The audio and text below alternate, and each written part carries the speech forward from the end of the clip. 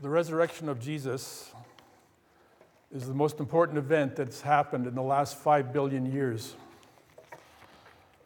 But does it still impact our lives today? In this series, we've been talking about that, about our next life, the life that we live because of the resurrection. And we're looking today at Galatians chapter 2, verse 20 specifically. Father, we thank you for your word. We thank you for just the opportunity to be here today. And this church has stood for 49 years, and we've seen some amazing things happen in this building. And even this morning, we've seen some amazing things take place. And so we thank you for that. Thank you that you're a God who is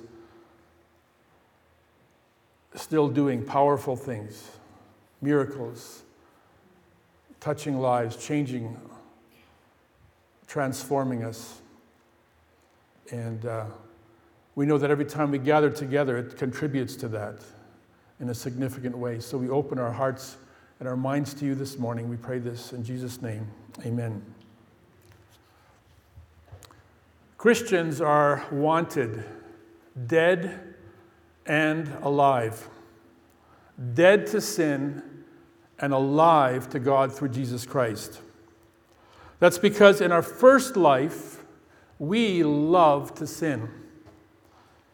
In our first life, sin reigned and it had mastery over us. But then we died and were born again through Jesus Christ. And we began our next life. And Paul describes that difference in Romans 6. Beginning at verse 6, he says, "Our old self was crucified. Sin has been rendered powerless. We are no longer slaves to sin. We are free from sin," verse 7. Verse 12, "We do not let sin reign." And verse 14, "Sin is not our master." That's all part of the resurrection victory that Christ gave us. Now, we experience this victory as a process. So every day, we have opportunities to die and practice death and to practice resurrection. In Romans 6:11, Paul says, "Count yourselves dead to sin, but alive to God through Christ Jesus." Now, of course, this would create some significant inner conflicts.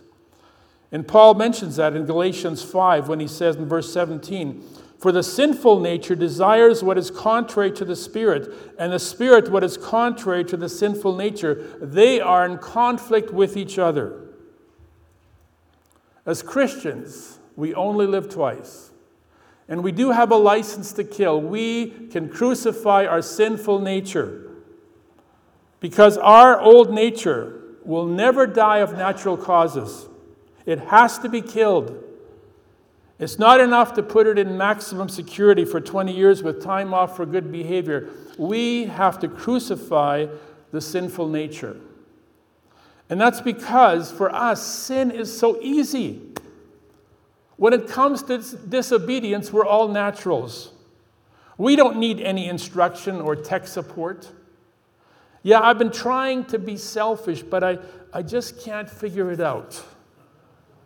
It's not necessary to take refresher courses on how to extend the expiry date of our grudges. We don't need motivational seminars in advanced apathy.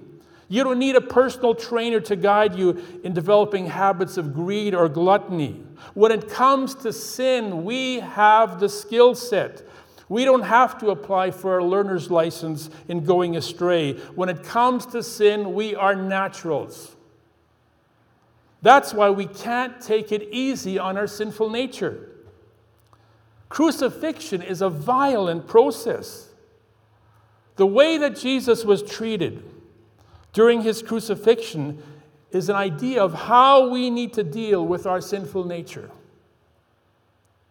Count yourselves dead to sin, but alive to God in Christ Jesus. Sin is easy. But righteousness is something we have trouble with. Loving our enemies is not a basic instinct. Denying yourself is not muscle memory. Being consistently honest is more difficult than learning to speak French. Boy, did I have trouble with French in high school. In fact, there are 3 things that are literally impossible for me. Make that 4. Learning French, playing the piano, finishing the Tour de France, and living a righteous life. That's the most difficult of all. Which brings me to an unpleasant duty. I have to tell you some bad news. And it's this: the Christian life is impossible for us to live. We can't do it.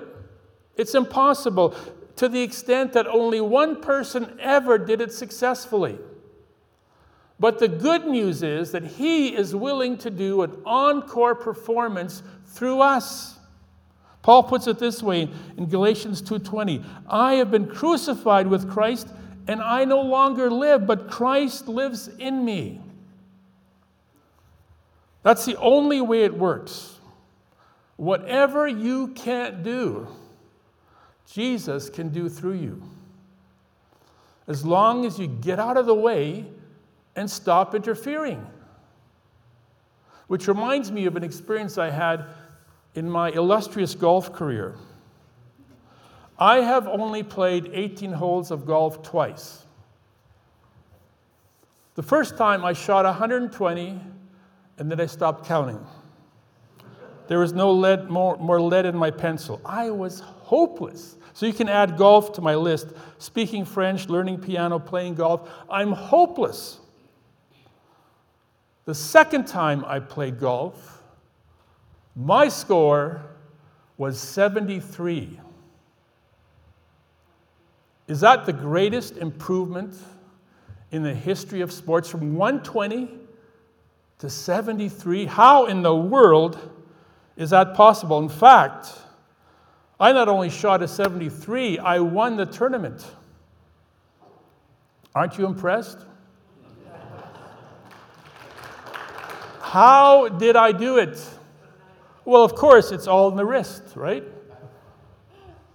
Well, here's how it happened. The pastors in the greater Edmonton area decided to have a golf tournament. And they called it a Texas Scramble. And in this particular tournament, you work in teams.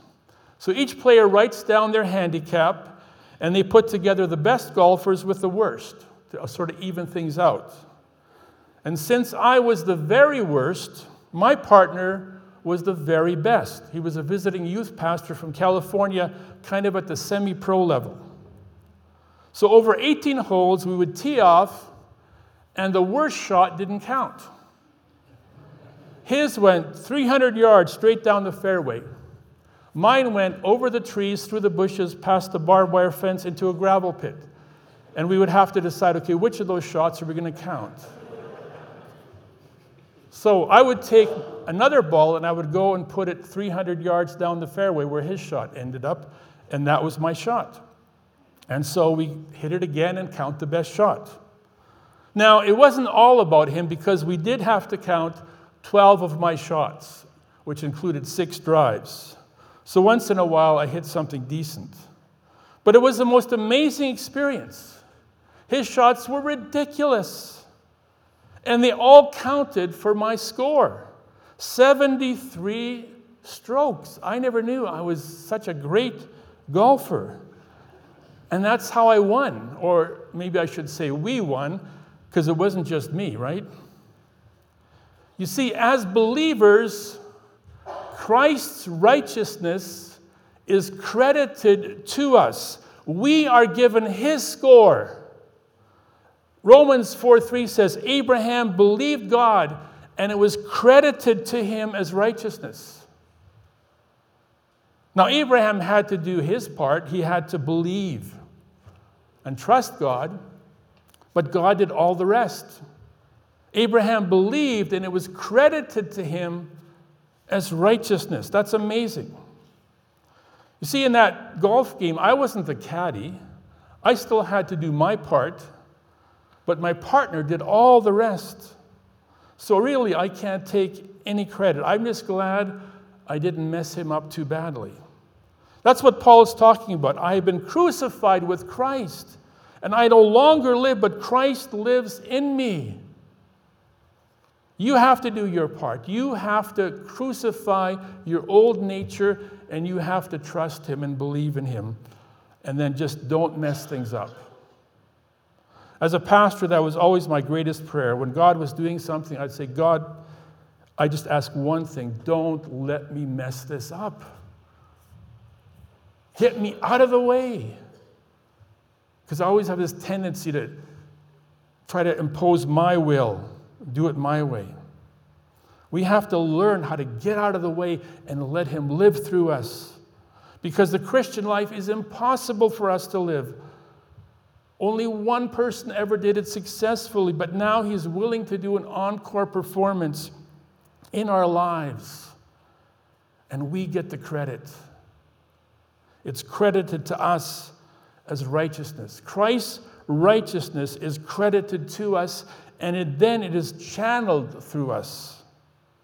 It overflows. It overflows in our language and in our lifestyle. That's what Jesus was talking about in John chapter 7, beginning at verse 37, where it says, "And on the last and greatest day of the feast, Jesus stood up and said in a loud voice, 'If a man is thirsty, let him come to me. As Scripture has said, streams of living water will flow from within him.'" Overflowing. "Whoever believes in me, streams of living water will flow from within him." By this he meant the Spirit, whom those who believed in him were later to receive. Up to that point, the Spirit had not been given, since Jesus had not yet been glorified. This is the key. By this he meant the Spirit. Jesus does an encore performance, living out through us by the Holy Spirit. The Holy Spirit is the key. If you like Jesus, you might also like the Holy Spirit. And it's so clear when you look at the Bible. I mean, think of Peter without the Holy Spirit, promising great things, but his performance fell short consistently. And no time more so than he was fearfully denying Christ before a handful of idle bystanders. How many times have I been like that, attempting to do something for God and failing miserably because I was just doing it myself through my effort? And yet look at Peter again. 2 months later, here he is, this time filled with the Holy Spirit, standing up in front of thousands of people and proclaiming the victory of the resurrection of Christ. Are you serious? That's Peter? Nobody saw that coming. What happened? Well, it was the Holy Spirit.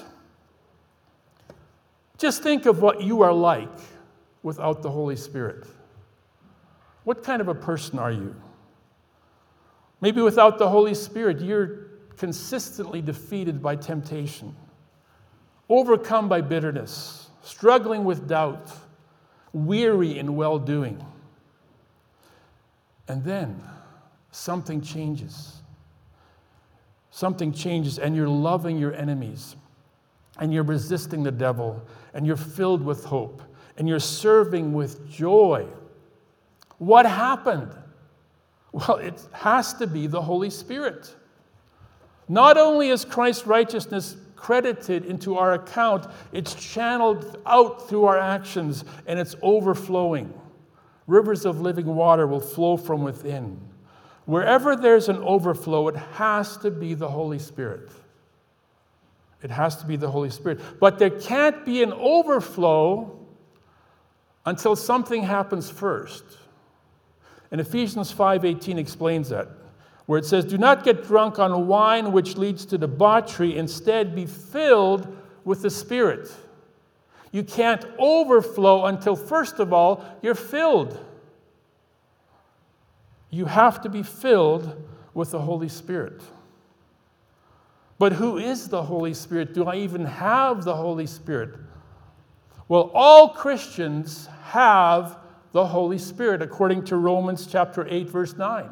If you're a Christian, you have His Spirit. We all have the Holy Spirit, but we're not all filled.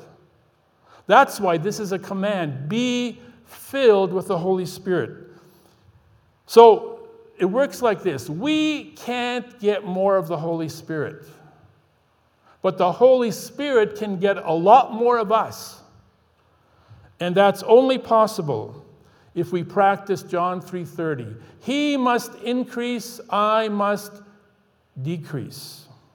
For the Holy Spirit to get more of me, I have to decrease. I have to deny myself. I have to get rid of anything that interferes with his mission.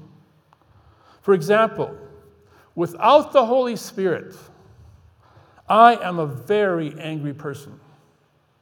I am easily offended, and I deliberately say things to hurt people.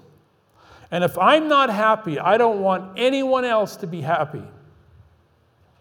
That's who I am without the Holy Spirit. But Jesus has given me victory through the resurrection. Victory that freed me from sin so that it would not be my master. This now is my next life. I have a reborn identity. I'm a much better person with the Holy Spirit. And I could even be way better than that if I just let the Holy Spirit get even more of me. Be filled with the Holy Spirit. You can't overflow until, first of all, you're filled. And you can't be filled unless you give the Holy Spirit more of your life. It's interesting that in the original German, or maybe it was Greek, I can't remember which, but to be filled means to be controlled. And that actually makes it more practical. We're to be controlled by the Holy Spirit. The Holy Spirit is not a supplement we take to boost our spiritual energy. The Holy Spirit is the sovereignty of God applied to the areas of our life that we still control. At church we sing, "We bow down before you, we lay down our lives." And during the week we can't even lay down the remote because that's an area we control. Romans 8:9, "You, however, are controlled not by the sinful nature, but by the Spirit. If anyone does not have the Spirit, he does not belong to Christ." It's amazing what happens when I know that the Holy Spirit's in control, because I'm a totally different person, because he does things so differently than I do. There have been times, many times, when as a pastor I had to talk to somebody who I was angry at because I'm an angry person. And I wanted to vent my righteous indignation.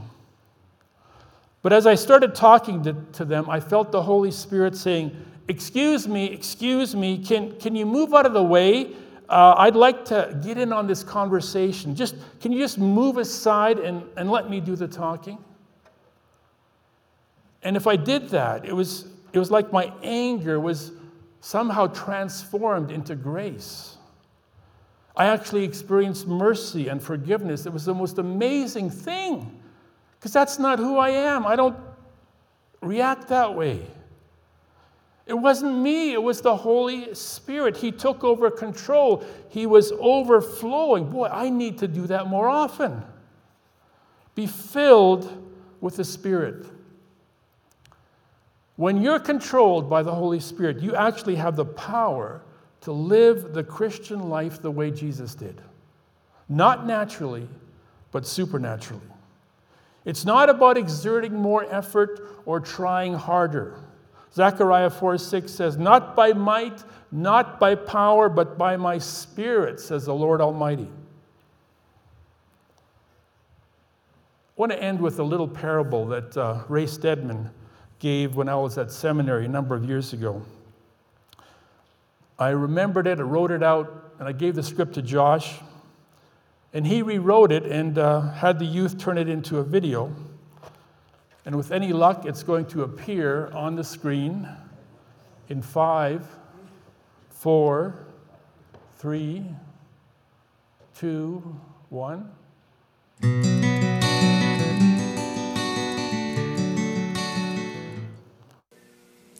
A vehicular lesson.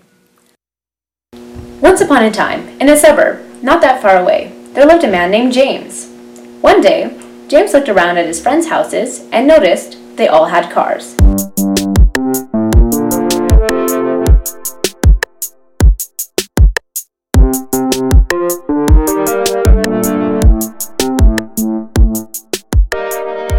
James wanted a car too.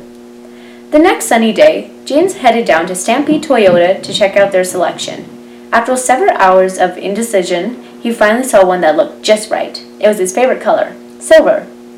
The seats were rich Corinthian leather. Is that 1 Corinthian or 2 Corinthian? I'm not entirely sure, but getting back to the story. The car's horn had such a pleasing tone. There was no doubt about it. This was the car James had been looking for. So he signed the sales contract and shook the salesman's hand and began pushing his new car home. Why would he push it home? Well, you see, James didn't know his car had an engine. I guess that explains it. When he finally arrived home, James pushed his new car into the driveway, then stood back to admire it with pride. He called his neighbors over so they could share in his joy.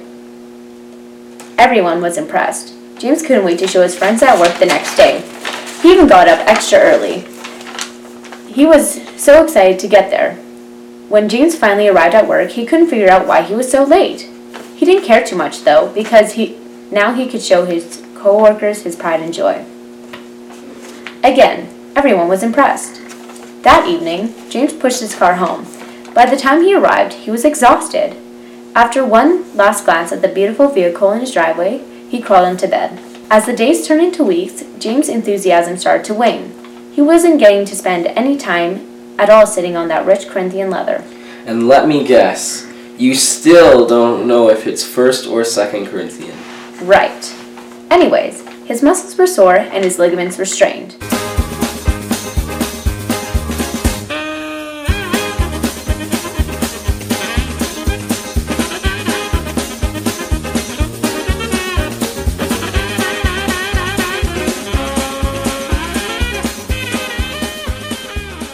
His boss had warned him that if he was late one more time, he'd be fired. Maybe this whole car thing wasn't such a good idea after all. James was very disappointed. Fortunately, one of his neighbors saw his predicament and came to the rescue. Listen, James, I know what you need. You need to come to our church. We're having special meetings next week. On Monday, we're going to hear how to push with your right shoulder. On Tuesday, it's all about the left shoulder. Wednesday's off because of choir. And then on Thursday, we're going to show you how to put your whole back into it. Friday is youth, so you'll want to avoid all that craziness. But Saturday, there's going to be some workshops about how people from different cultures in their world push their own cars. And then finally on Sunday, we're planning an inspirational rally to promise to push harder the next week. Well, James went to the meetings, and they certainly got his adrenaline pumping. Sure enough, on Sunday morning, James made a rededication to push harder. But by the time he got to the car after the service, all that adrenaline was gone. He had no strength left, and he couldn't even push his car out of the parking lot. He was so dejected that he collapsed to the ground sobbing. Here's where things get interesting, because the best character shows up. Hey, what about James? And the neighbor? And his co-workers? None of them are as good as this next guy. Trust me. James was on the ground, and that's where Josh found him. Josh was the youth leader at the church, and knew a thing or two about cars. Not much more than that, but enough.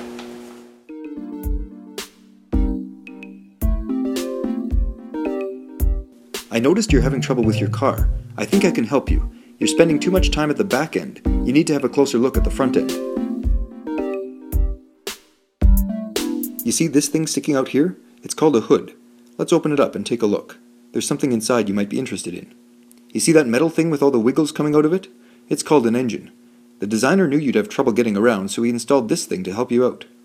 All you have to do is sit on that rich Corinthian leather, which I can only assume is the little-known 3rd Corinthian variety, put the key in the ignition, turn it on, aim the steering wheel, step on the gas, and you're in business. In this particular model, James, the engine does all the work. So James tried it out. Unfortunately, as he reversed, he drove straight into Josh, knocking him over and crippling him. As is so often the case, though, Josh felt like he better have the last word. Well, James, that's why you always need a backup plan.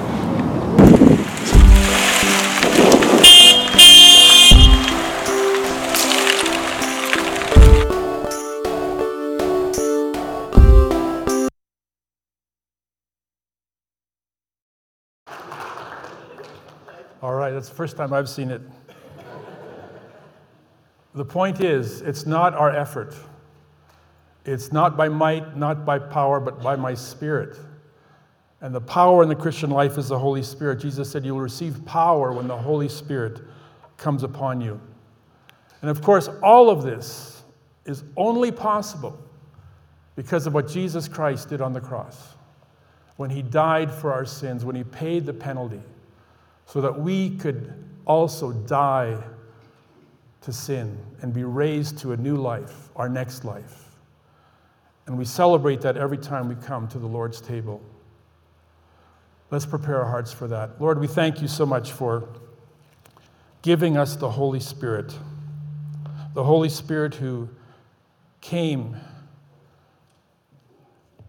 because Jesus promised that when he would leave, he would send the Spirit to enable us to live the life that he lived in the power and the supernatural power of God.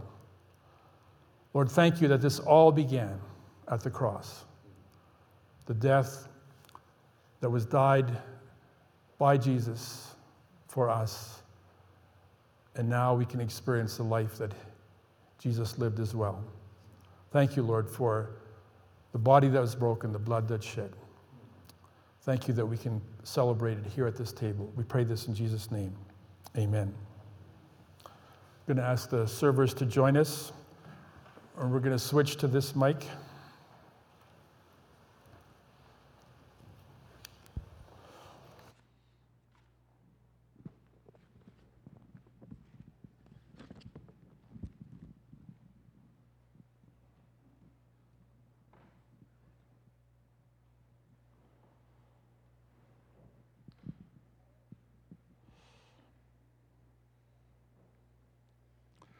Paul talked about the Lord's table in 1 Corinthians 11, and he said, "For I received from the Lord what I also passed on to you.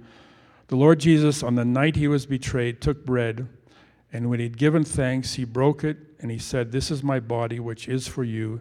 Do this in remembrance of me.'" Godwin's going to lead us in a word of thanksgiving for the broken body of Jesus Christ, which is represented by this bread. Let us pray. Father, we want to thank you for the gift of Jesus. We want to thank you that you truly love us. When we were powerless, when we were weak, we're not thinking about you, you made all the plans to send Jesus to come die on a cross, to come take away our sins. Father, we just want to thank you.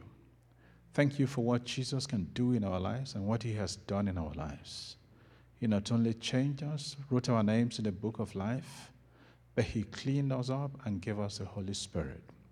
And you said the chastisement of our peace was upon him. Father, we want to thank you because his body is bread indeed, and it is the bread of life. Thank you for the bread of life you have given to us.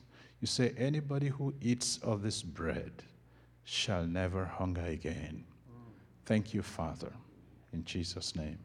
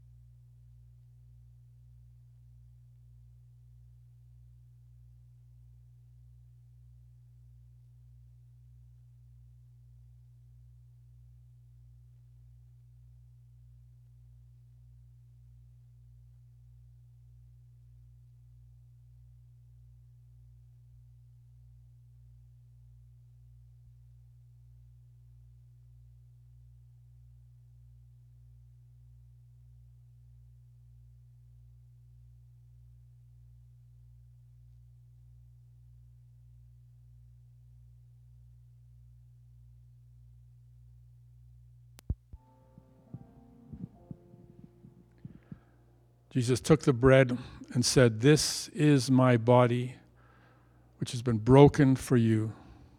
So do this in remembrance of me."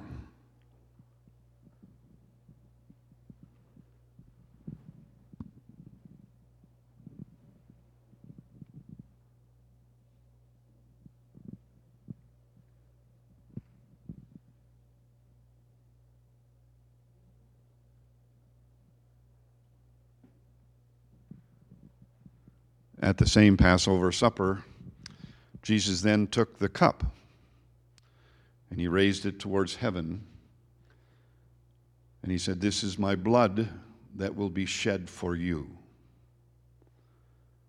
And then he passed the cup around to his disciples. I'm going to ask Ron to pray for the cup.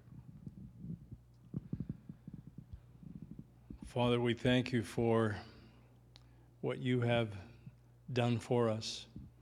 Thank you for sending your Son to allow us to come into your presence. We just can't understand your love, but we appreciate it and thank you for it. Father, as we celebrate what you have done, just allow us to draw close to you. We thank you for your gift of eternal life. Amen.